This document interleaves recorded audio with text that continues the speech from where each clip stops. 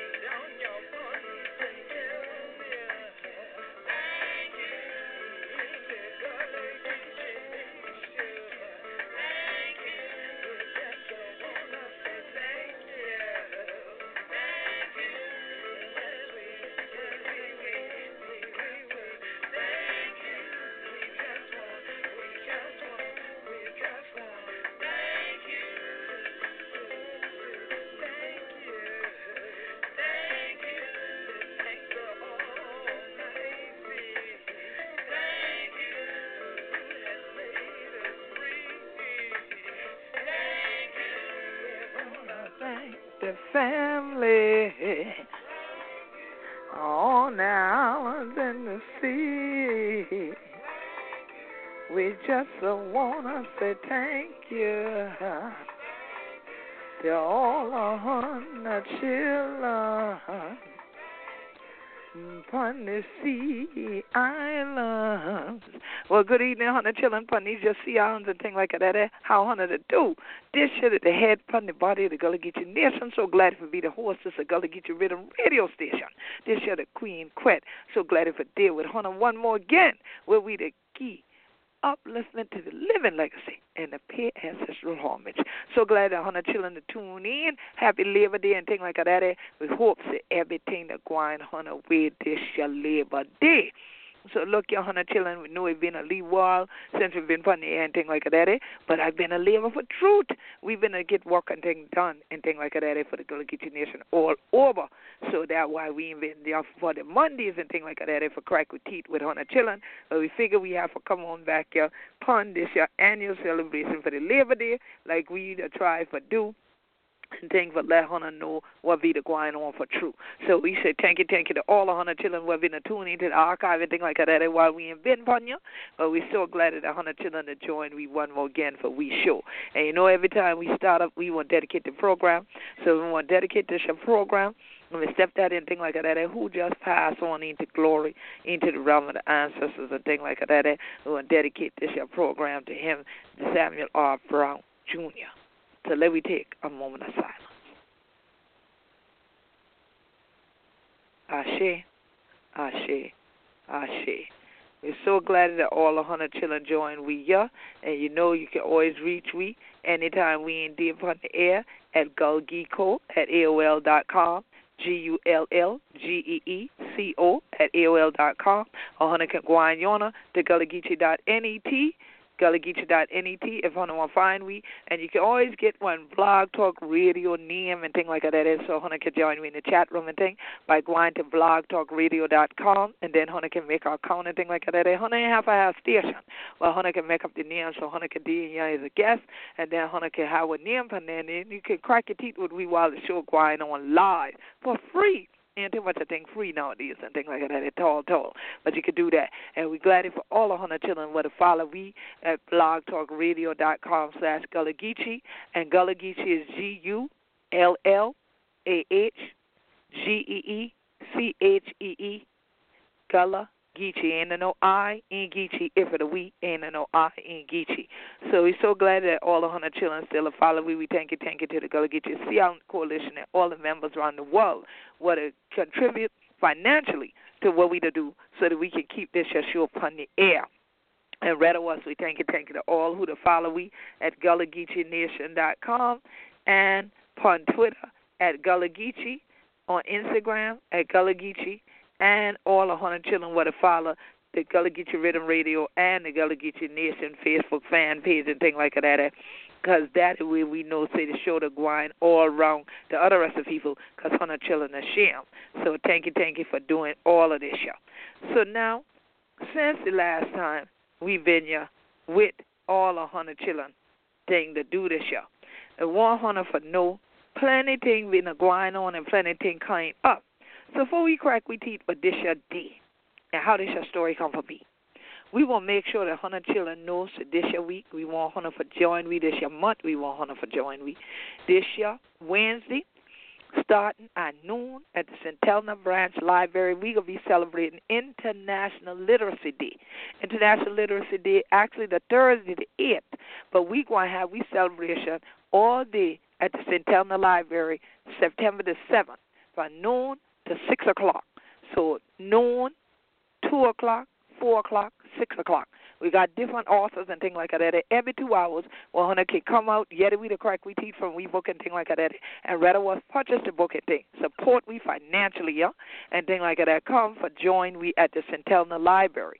Then in the 8th and the 9th, you can still go on if you want to be a writer and things like that. And they got help Hunter with free thing what did it to the library for Hunter to be able to learn how to publish your own book with free software and thing what they right there at the St. Helena Library. Will open all 100 children if you got one library card. If you ain't got one library card, 100 can get one, yeah?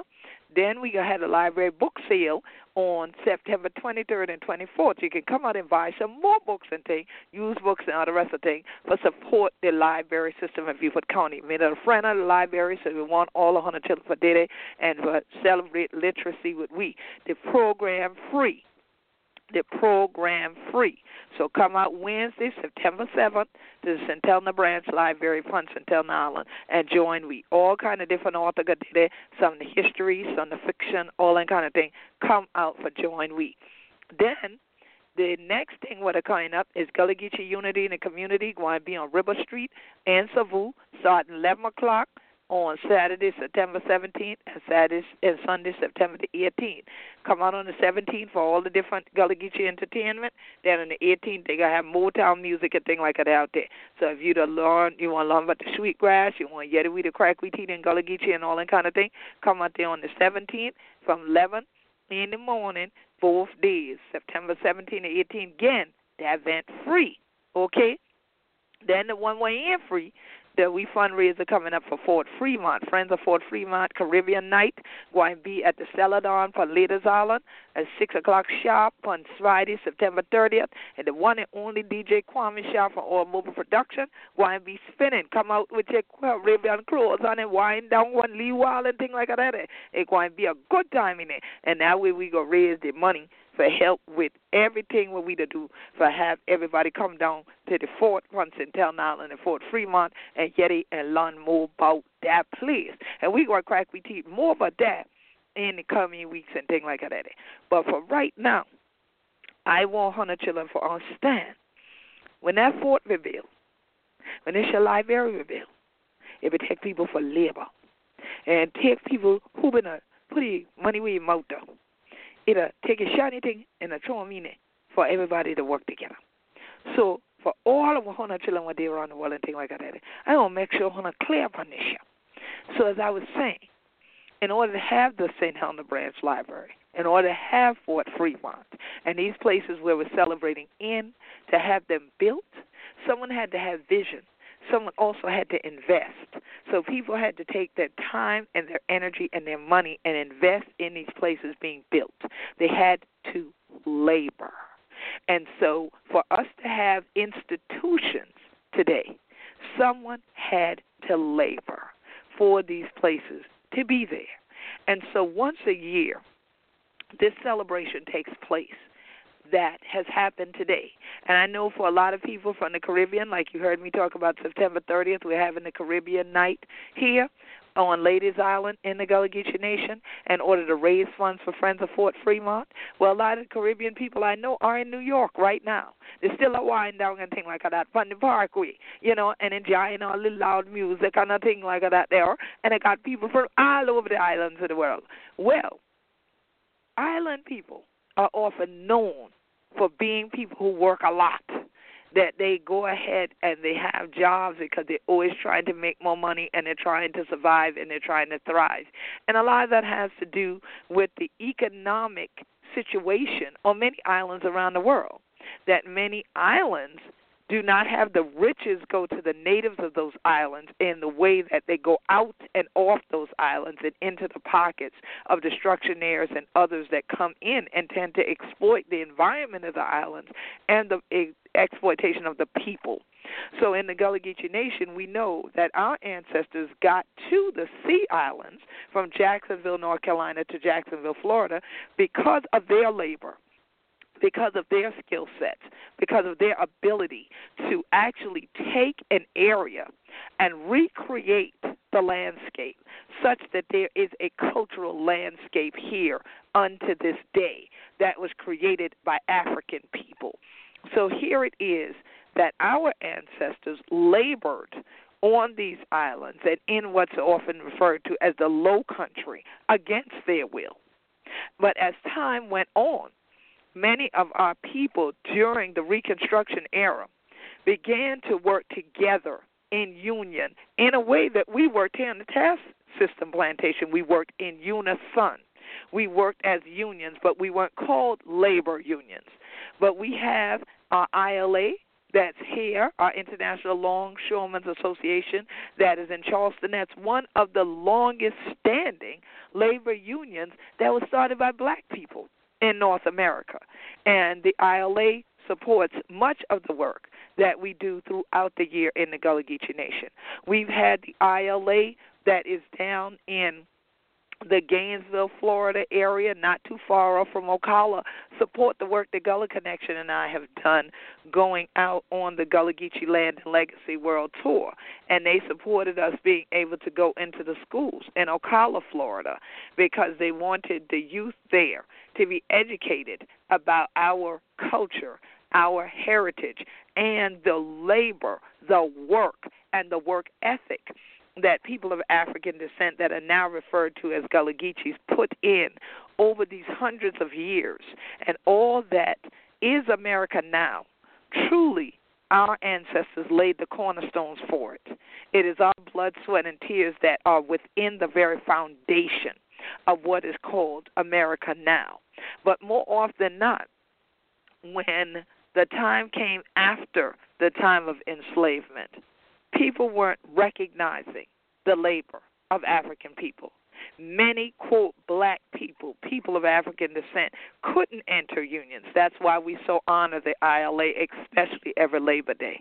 But there was also others that came from the Gullah Geechee Nation and became part of unions as time went on, including one of my cousins, Deacon Robinson, Deacon Willie Robinson, who is now 103 years old, still here on St. Helena Island, still comes out and supports the Gullah Geechee Sea Island Coalition, which is the sponsor of this broadcast, at most of our events that we have. He's even come all the way to Savannah to support our events with his daughter, and he was part of the Pullman car porters.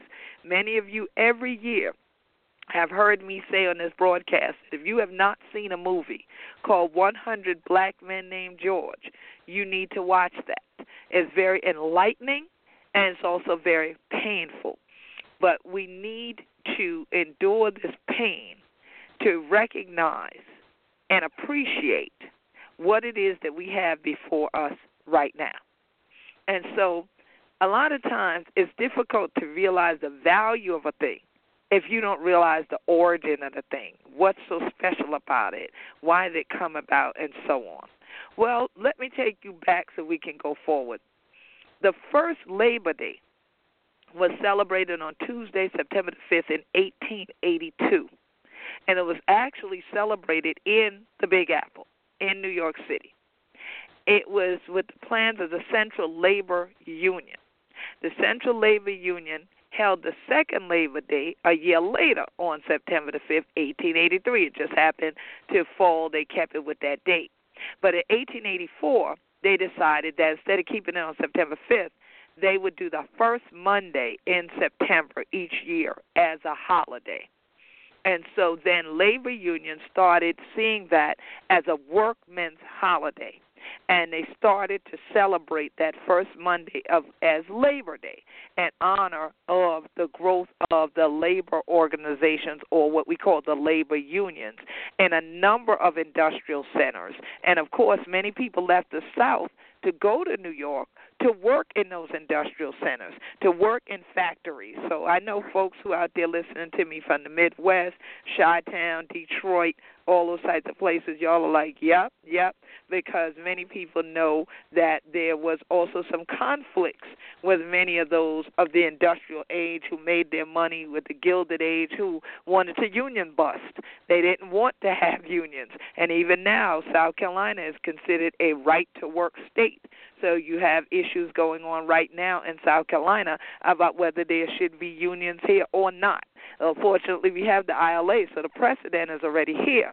But we had the Charleston hospital workers strike, which many of you who follow GullahGeecheeNation.com, our blog, have seen me write about that. And I'll repost that and I'll retweet it, the articles about when we went to actually finally put up a marker because of the Charleston hospital workers strike.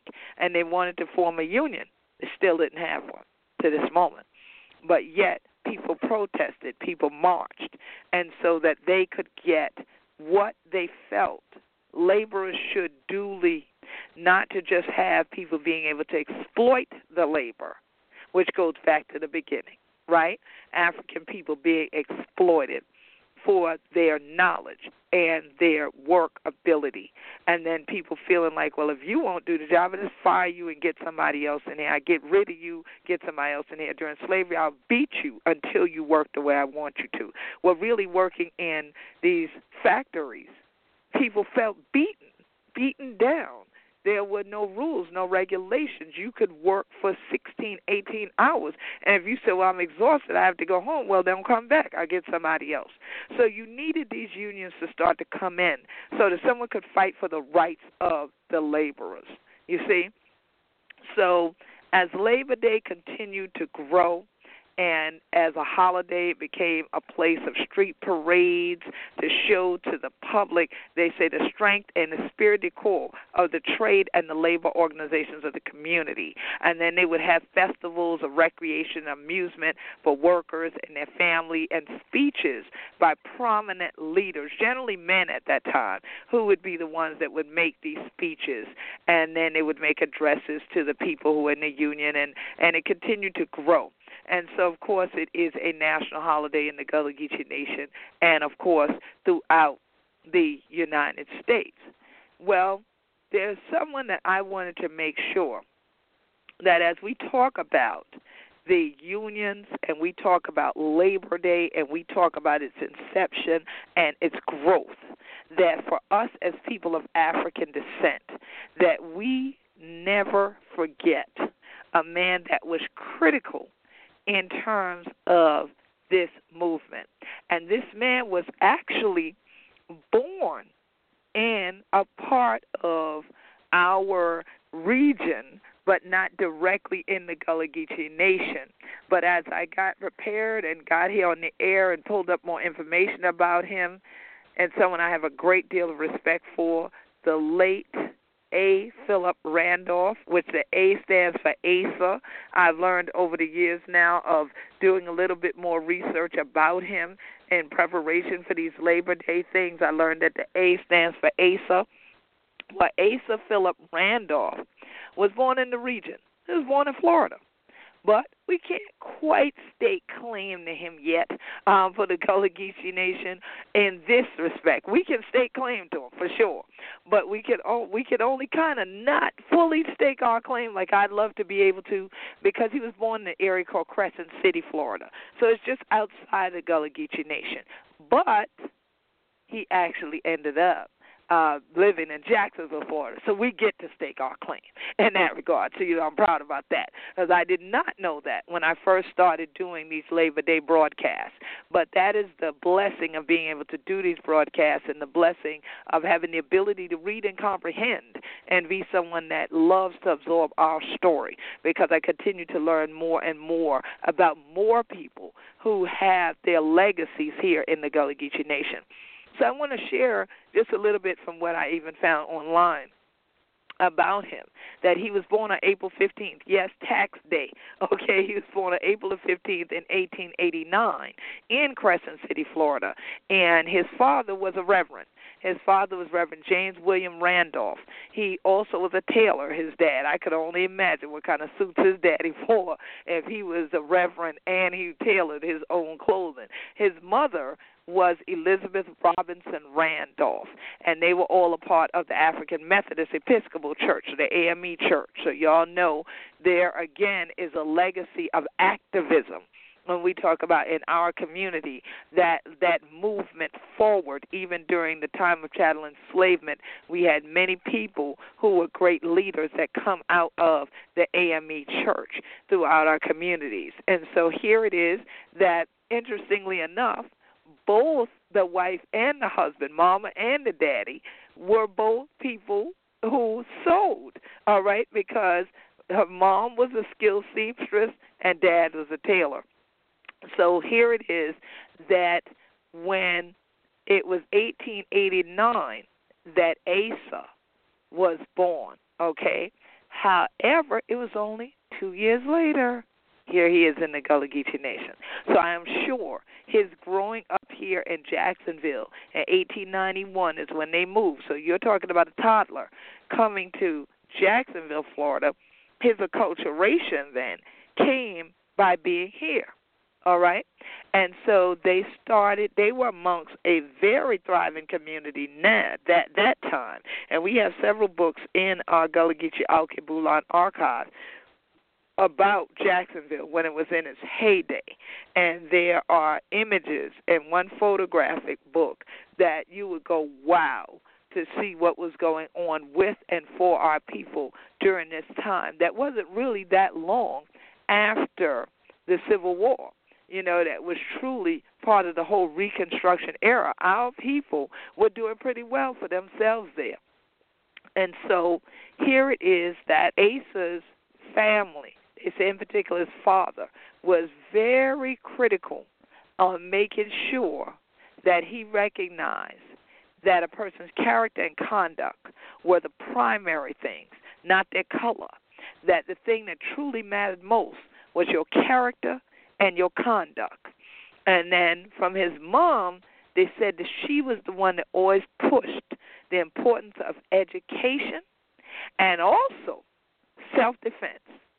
Now, how often do we hear about the women, like myself, who try to encourage self-defense?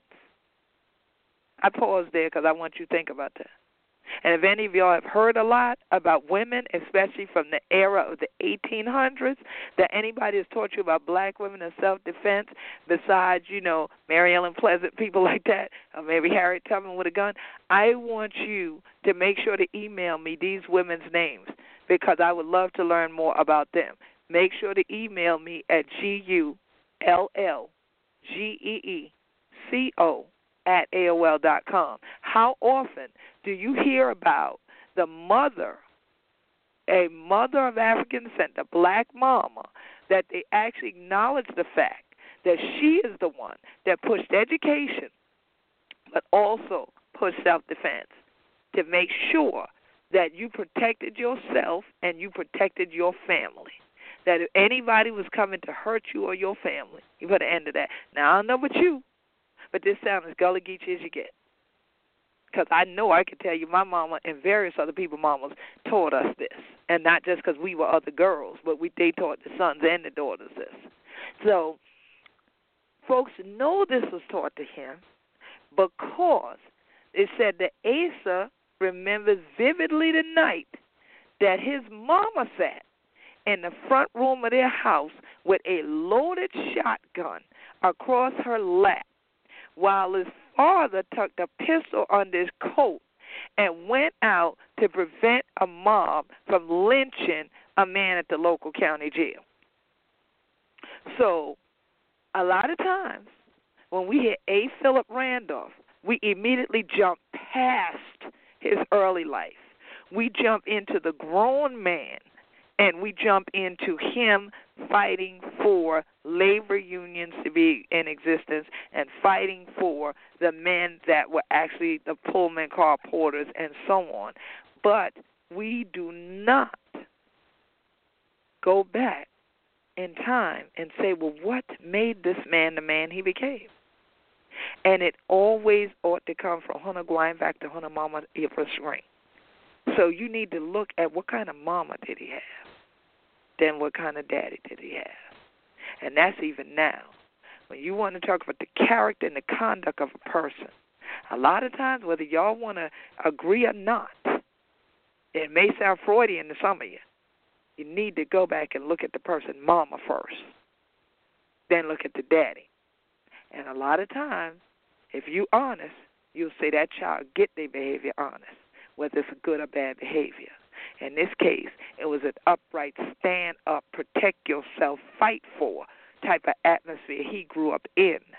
So it's no doubt that he would end up being the one that would become the man that most of us, if we've heard of him before tonight, know him to be. And the man that was depicted that didn't even, he was so prideful, he didn't want to take the money that they collected for him to give to him for him to make it home to his mama's funeral, that the men that he was fighting for the union with the Pullman car porters, that he didn't want to collect this money, take this money that was collected for him, rather, and go on home. He was so prideful. He didn't want to take that from them because he knew all those men worked hard for every dollar and they needed it too, but they knew what he had done for them. Now, I need you to know what he's done for all of us, but where it came from. Look at mama.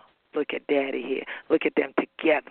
Daddy goes out the house, mama in the house, protecting the children.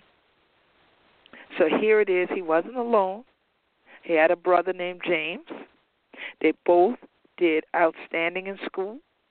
They ended up going to Cookman Institute, which is in East Jacksonville, which was the only high school in Florida for black folks at that time. And so here it is that they say Asa ended up excelling in literature, drama, and public speaking. No doubt there, And he also was part of the school's baseball team, which many of you who follow me on Instagram and on Facebook, you saw me recently posting pictures because I had the blessed opportunity to finally get out to the Negro League Baseball Museum, and I truly enjoyed being there, and there's going to be a lot more that I'm going to be able to share with you as my research continues based on what I found out there, because my family is a big baseball family and softball family. I used to play ball myself. And so here it is that he was on the baseball team. He sang solos with the school choir, and he actually graduated in 1907 as the valedictorian from Cookman Institute. But now, after graduating, at that time, it wasn't necessarily a whole lot of jobs that black men or black people in general could just get. So he had a lot of different kinds of jobs, and he did even singing and acting and a lot of reading. But they said that he read a book which I would encourage all of us to read or reread, because I'm intending to reread it at this juncture in life, is The Souls of Black Folks by W.E.B. Du Bois, who, again, had the honor of going up to his home location this year. And, again, those of you who follow me at Gullah Geechee on Twitter, at Gullah Geechee on Instagram, if you follow me at Gullah Geechee on Periscope, you know that I was there at the site that is the birthplace of W.E.B. Du Bois. And so here it is. The Soul of Black Folks convinced Asa Philip Randolph about the fight for social equality and how important that really was. And so here it is that as he continued to try to obtain a job, to do something legal, he was faced with the inequalities in the South and the discrimination in the South. And so he then decided to go north. Where does he end up? Same place where the Labor Day parades, the Labor Day first starts being celebrated, the Big Apple, where I just came back from. All right. And so here it is that in 1911, he moved there and, again, had odd jobs, but then he took social science courses at City College. So y'all who are my listeners who went to City College, y'all can go ahead, pump your chest a minute, same way I'm pumping mine because he grew up in Jacksonville, all right, in the Gullah Geechee Nation. And so 2 years later, he got married. He got married to Lucille Campbell Green, and so then she was a person who also shared the focus on the political with him, and they got into socialist politics. And so she had money, and they didn't have any children, so they could not invest truly in this movement that they were getting involved in. And so when they got married, they started up the Shakespearean Society in Harlem. And so then, of course, remember, he was doing acting and singing and so on before this. And so just like me, I guess he enjoyed Shakespeare when he was in New York. I still enjoyed Shakespeare when I was in New York as well. And so they would do Shakespeare in the Park. They did Hamlet, Othello. He played Romeo. He played all these different parts and so on. And then he got involved more deeply in socialism. And he started to hear more about it from the industrial workers of the world. This particular group that he met someone from Columbia University, where I went to school. And when he met this man named Chandler Owen, the two of them started to put together a synthesis of different concepts that some might call Marxist economics and sociological ideas, they say, of Lester Frank Ward. And so their point was that people could only be free if they were not subject to economic deprivation. Now, I don't know how you could argue against that the only way people are free is that they cannot be economically deprived. I don't really see how you can argue against that. Because if we have songs out here, y'all, you have statements out here that, money make the world go round. And I've heard rappers and singers make statements along those lines. So we all know economic empowerment is a critical thing to the advancement of anybody, and for them to, of course, advance out of being impoverished, to not be disenfranchised. Even when you look at the entire system of voting, most times it deals with the fact of what economics a person has. That's how the structure started, even from the plantation era. It was about what kind of land did you own and what other property, including human beings, did you own that gave you the right to be the ones to vote. So a lot of you are confused about the Electoral College and all that. I give you some homework. Go study how that got created and who it was that originally had the right to vote, okay? So you can start to look at why him coming out of the South, knowing he left there because he couldn't even get regular, just labor jobs. He couldn't get this because he was being discriminated against. Then he didn't have just money to support yourself, so you needed some kind of work. So now, why not get involved with people who are telling you a way out of that, a way out of economic deprivation? I'm all about self-sufficiency and being self-sustaining. And so once again, we to this day in the Gullah Geechee Nation need to be economically empowered. That's why when people write to me and write things even on social media about being sad, like about seeing the Vice episode and say, oh, I'm sad about this, sadness does not rectify the situation.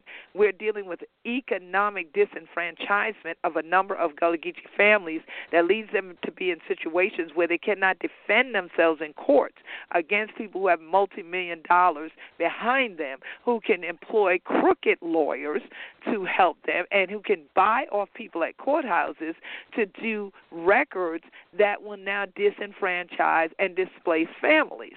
and people don't have the economic wherewithal because of economic deprivation. So why not fight against it by contributing economically to making sure that if you come to the Gullah Geechee Nation, you don't stay in an area that's antithetical to our existence, that causes us to be displaced, but you instead seek to stay with us, tour with us, eat at our restaurants, buy things directly from our craft artists, so on and so forth. Contribute directly to our institutions and our organizations that are Gullah Geechee owned and operated. That is how you help us. Sadness doesn't do anything. We ain't sad. We're fighting back.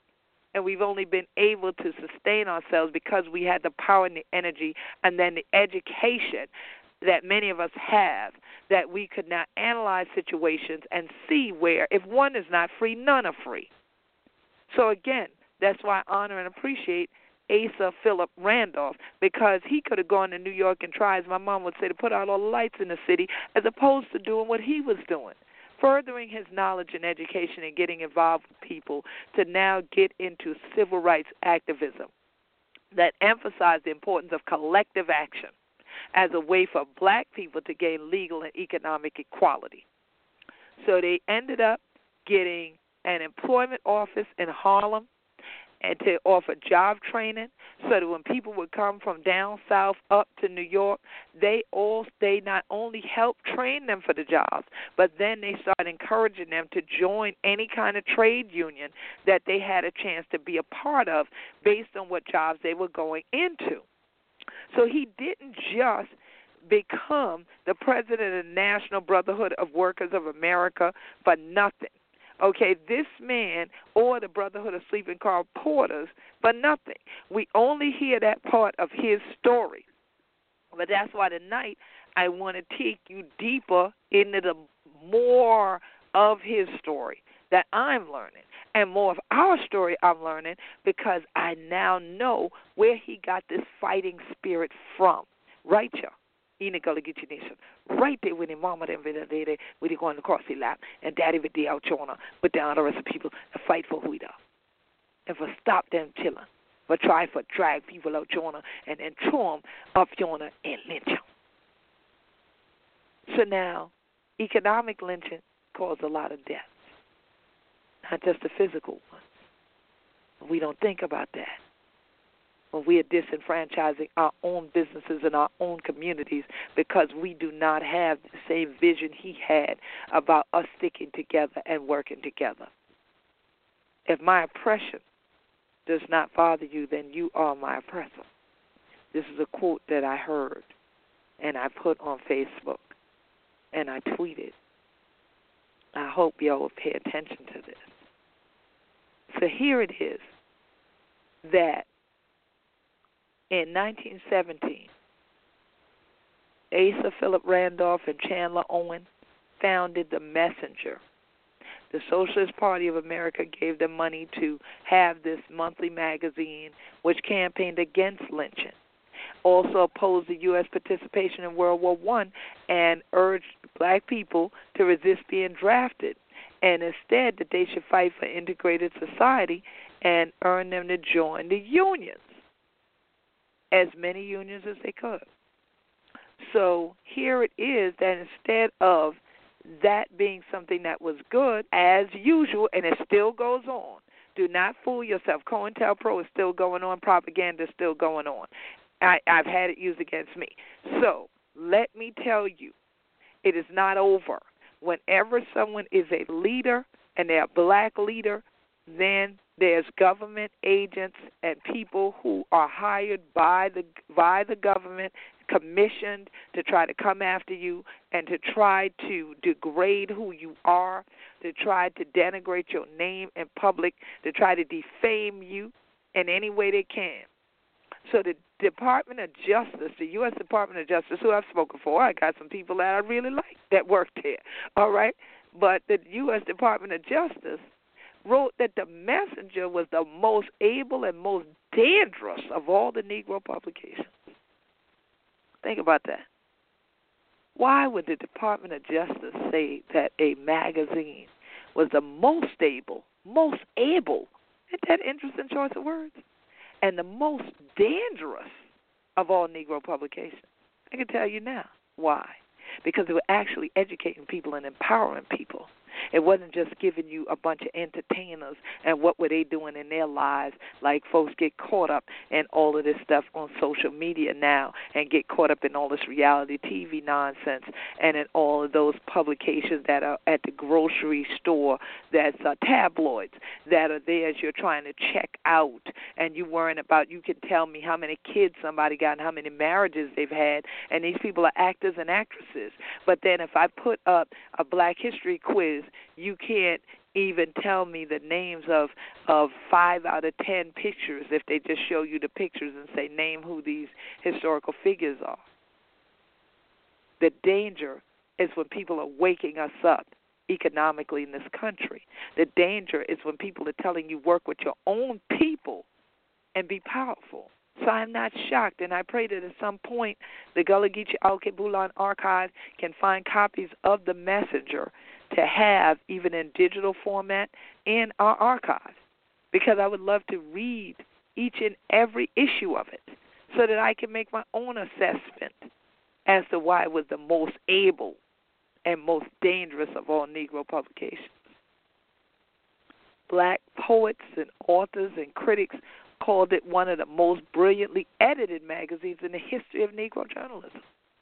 So look at the opposite side. The black folks loved it and thought it was well done, and these other folks thought it was able because it was well done to get to the people, and that's what was the danger.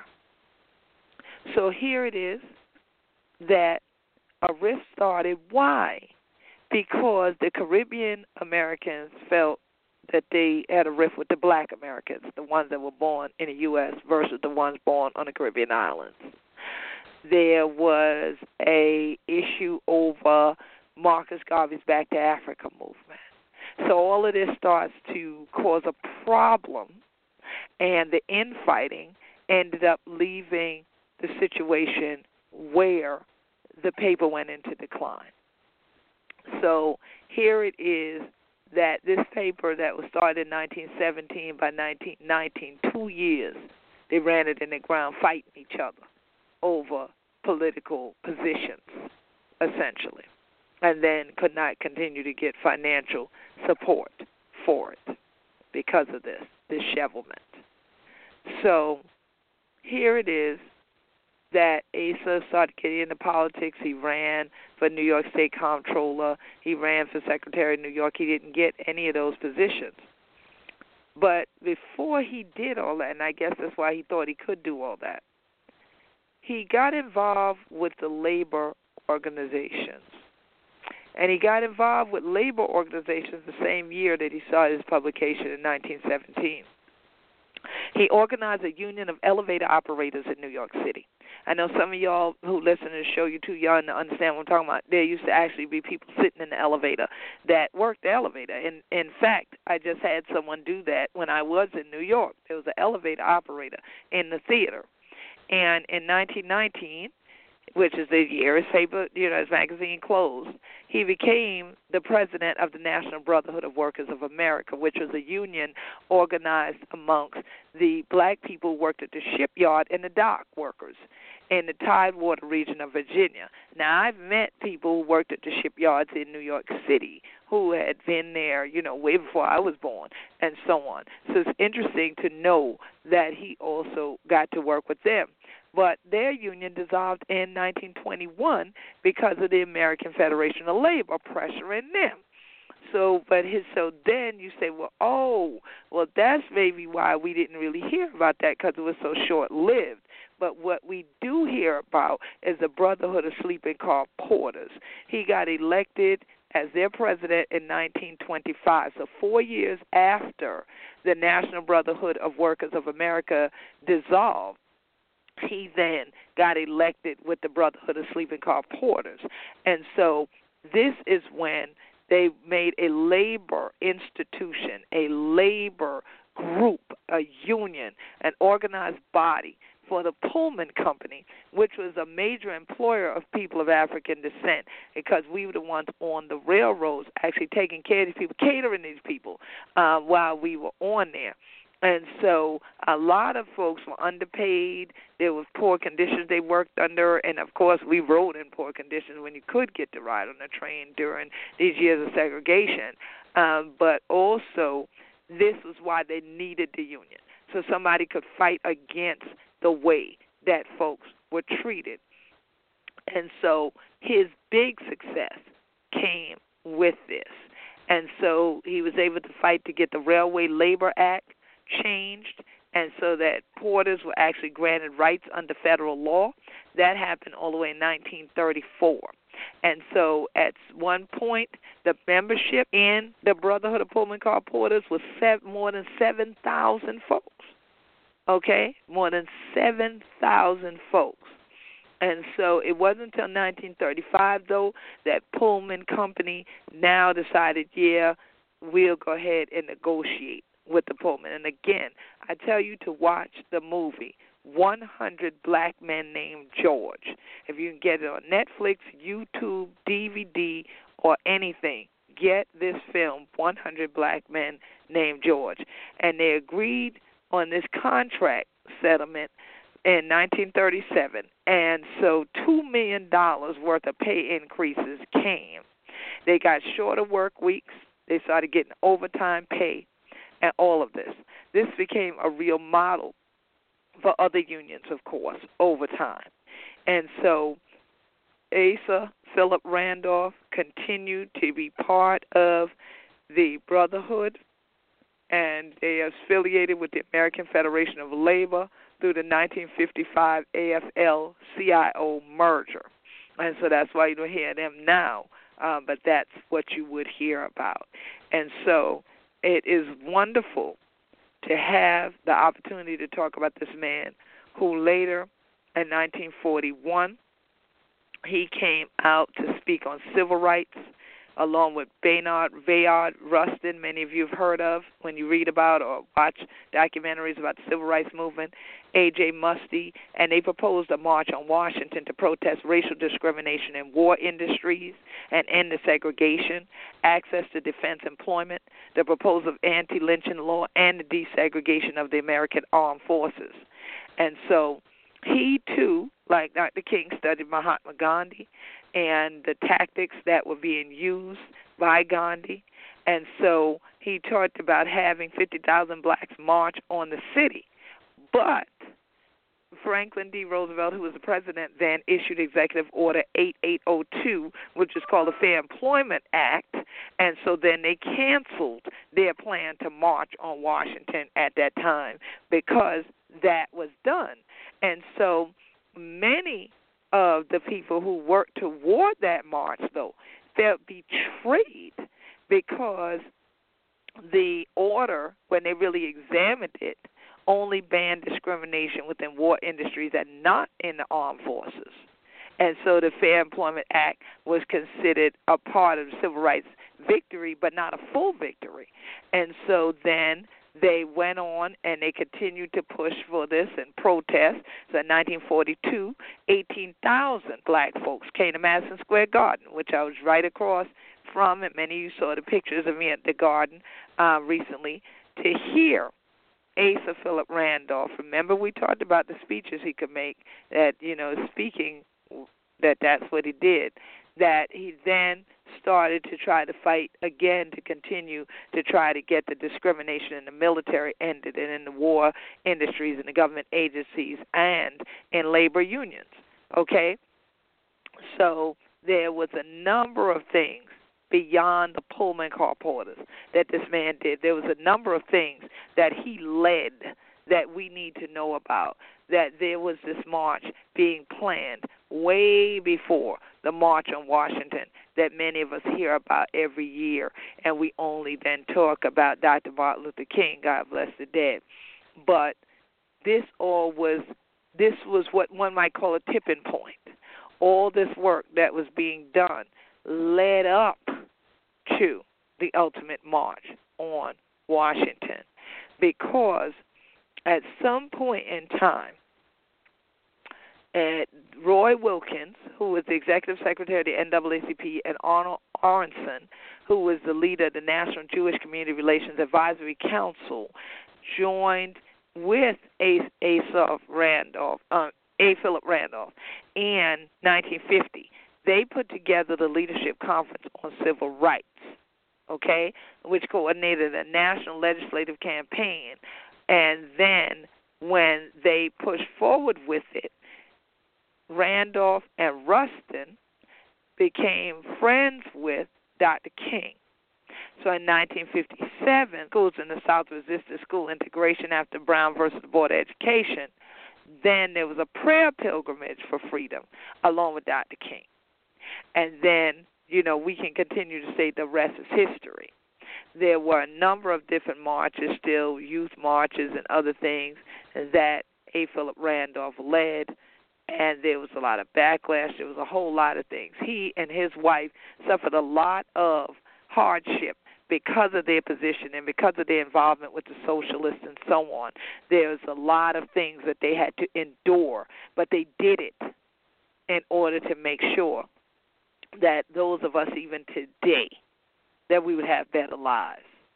And so when on August the 28th, 1963, there was a march on Washington for jobs and freedom, and there was some 200 to 300,000 people that went to Washington, D.C., which people consider this a high point of the civil rights movement to help raise these issues to the public consciousness. This was a major thing in his story. And then we know that in 1965, the Voting Rights Act was passed and so on. And so here it is that more often than not, A. Philip Randolph's name is not mentioned in the civil rights movement, but it's mentioned in the union movement. It's mentioned by people who are parts of unions and who have fought for unions and so on. It's even mentioned, of course, by union busters because, they would look at him as somebody who wasn't on their side of it. But I feel that we need to recognize him for all the work that he did. When we're talking about Labor Day, he and his wife labored on behalf of, when they didn't have to. They could have just gone and lived comfortable lives. Like I say, they could have sat back and just been entertainers or be entertained. They didn't have to put their lives literally on the line. They didn't have to put themselves in economic jeopardy being affiliated with parties of people who folks weren't going for, in the U.S. and still to this day don't. They label folks with certain titles and then say, well, you shouldn't affiliate with them because this is where their belief system comes from. But again, economic deprivation, if you're against people fighting against economic deprivation, I don't see what the issue is. I would need to understand what kind of person you are that would think it's okay for people to be economically deprived.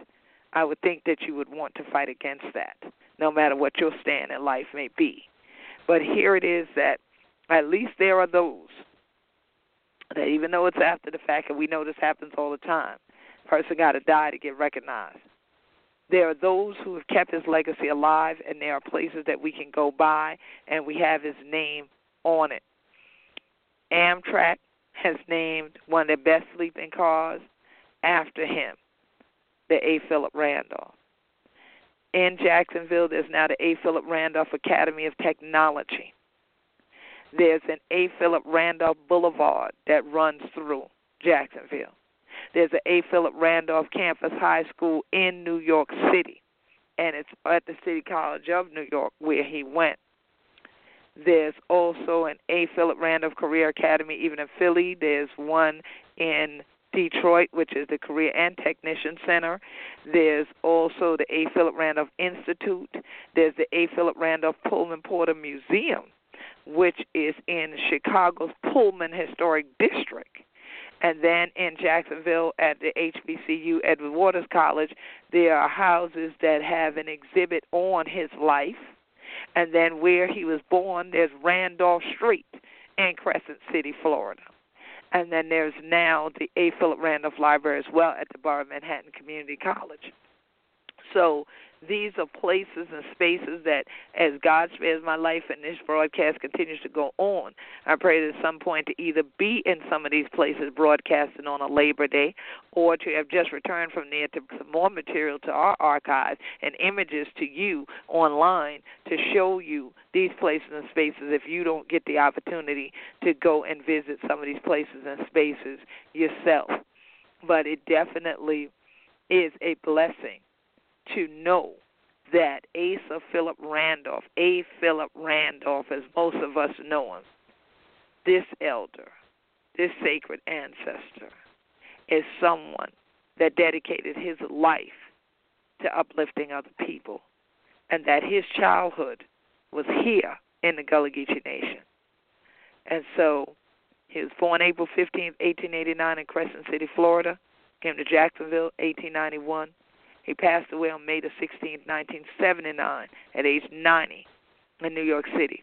9, the number of completion. He completed what he was here to do, to lead. He labored while he was here. His labor was not in vain. And I pray that yours won't either. I pray your labor will definitely not be in vain.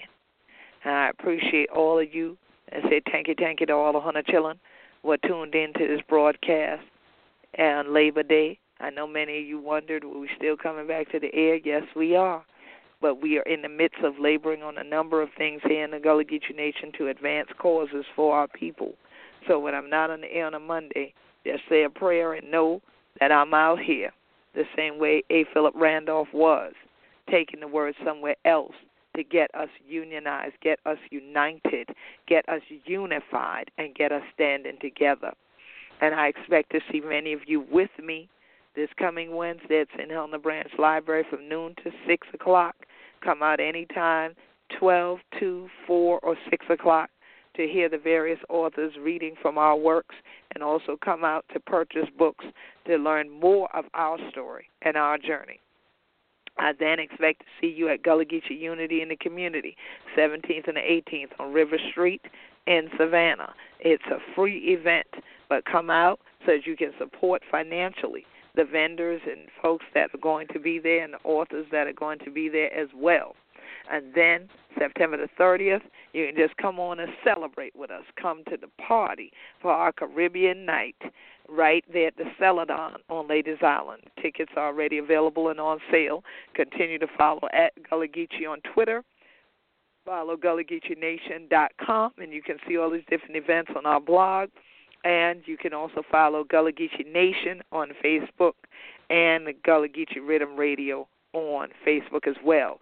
I am out and about and back on the Gullah Geechee Land and Legacy World Tour. If you're interested in I and the Gullah Connection coming to your city this year or 2017, because we are already booking 2017, make sure to email GULLGEECO@AOL.com, GoGeeko at AOL.com, and you can also go to www.queenquet, and Quet is QUET.com, and you can get more details on booking.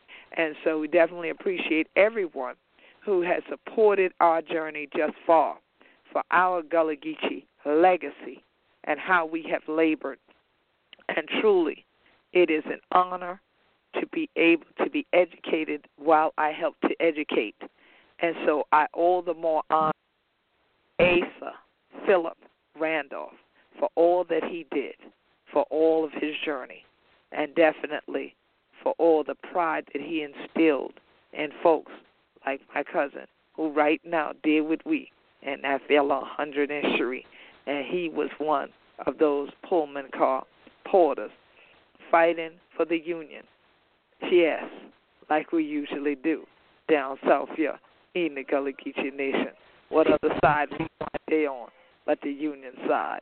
So definitely, y'all keep on fighting for what's right. Labor together, toil together, work together, children. Don't you get weary. Great camp meeting in this year promised land. The should have Queen Quet head upon the body of the Gullah Geechee Nation. Thank you, 100 children, for tuning in the Gullah Geechee Rhythm Radio Station. Peace and blessings.